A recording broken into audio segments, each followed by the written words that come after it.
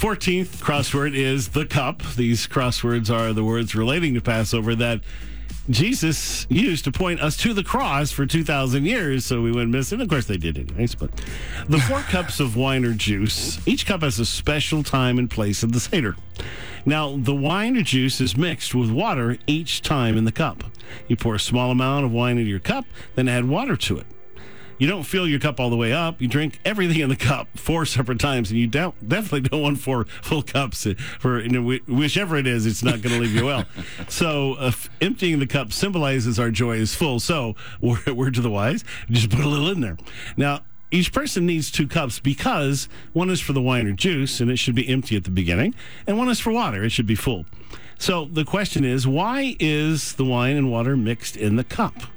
John 19 tells us, one of the soldiers pierced Jesus' side with a spear, bringing a sudden flow of blood and water. Now, you can also add to that, actually, that's going to be the next crossword, number 15, is water.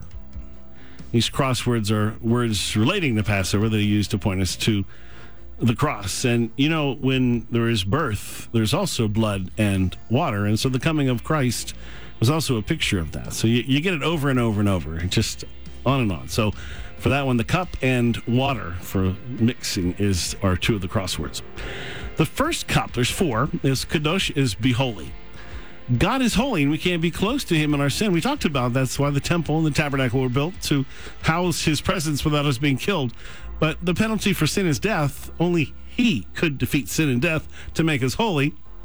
Jesus died for us so we can be close to God. So this first cup corresponds to the verse, I am Yehovah, and I will bring you out from under the yoke of the Egyptians.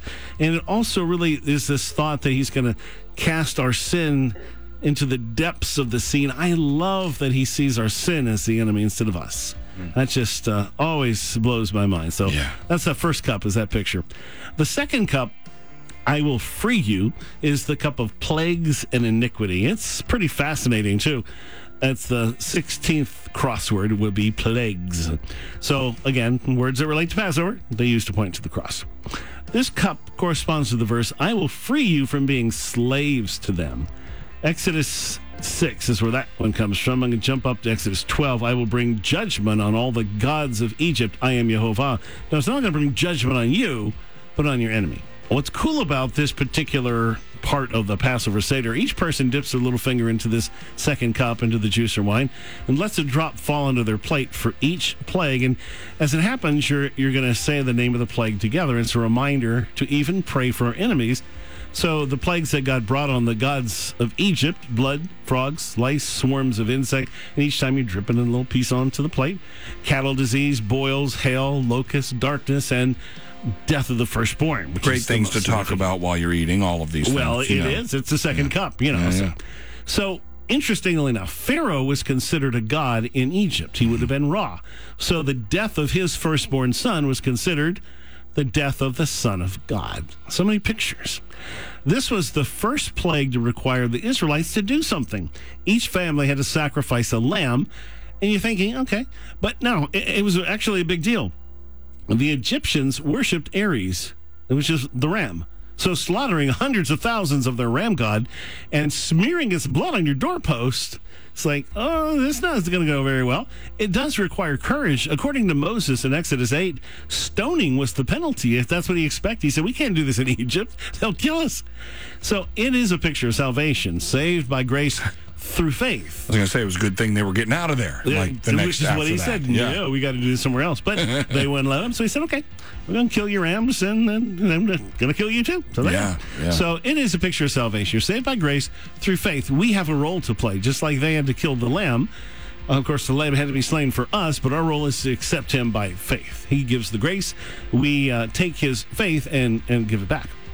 Okay, third cup is the cup of redemption and blessing. Now, of course, the third cup corresponds to the verse, I will redeem you. Now, I mentioned the afikomen is eaten along with the third cup. So if that's his body, obviously the third cup is his blood. He took the cup saying, this cup is the new covenant in my blood, which is poured out for you. The fourth cup is the cup of praise and restoration. It's the final cup. It corresponds to the verse, I will take you to be my people. Now, the price of that commitment was his life. And it was at this point Jesus set his face towards the cross to make a lost and sinful world his people. I mean, it just doesn't get more profound. Mark 14 says, when they had sung a hymn, they went out to the Mount of Olives, which is a strange word that New Testament writers still use, as if they had an 1800s hymn singing here. The hymn was, again, the Hallel. It was Psalm 118. And some of the words he would have said, the Lord is my strength and song, and he's become my salvation. I shall not die, but live and declare the works of the Lord. And with that, he walks out. And he sets his face toward the cross. He goes to the Garden of Gethsemane to be betrayed. And we've got just one more thing to talk about before I'm done.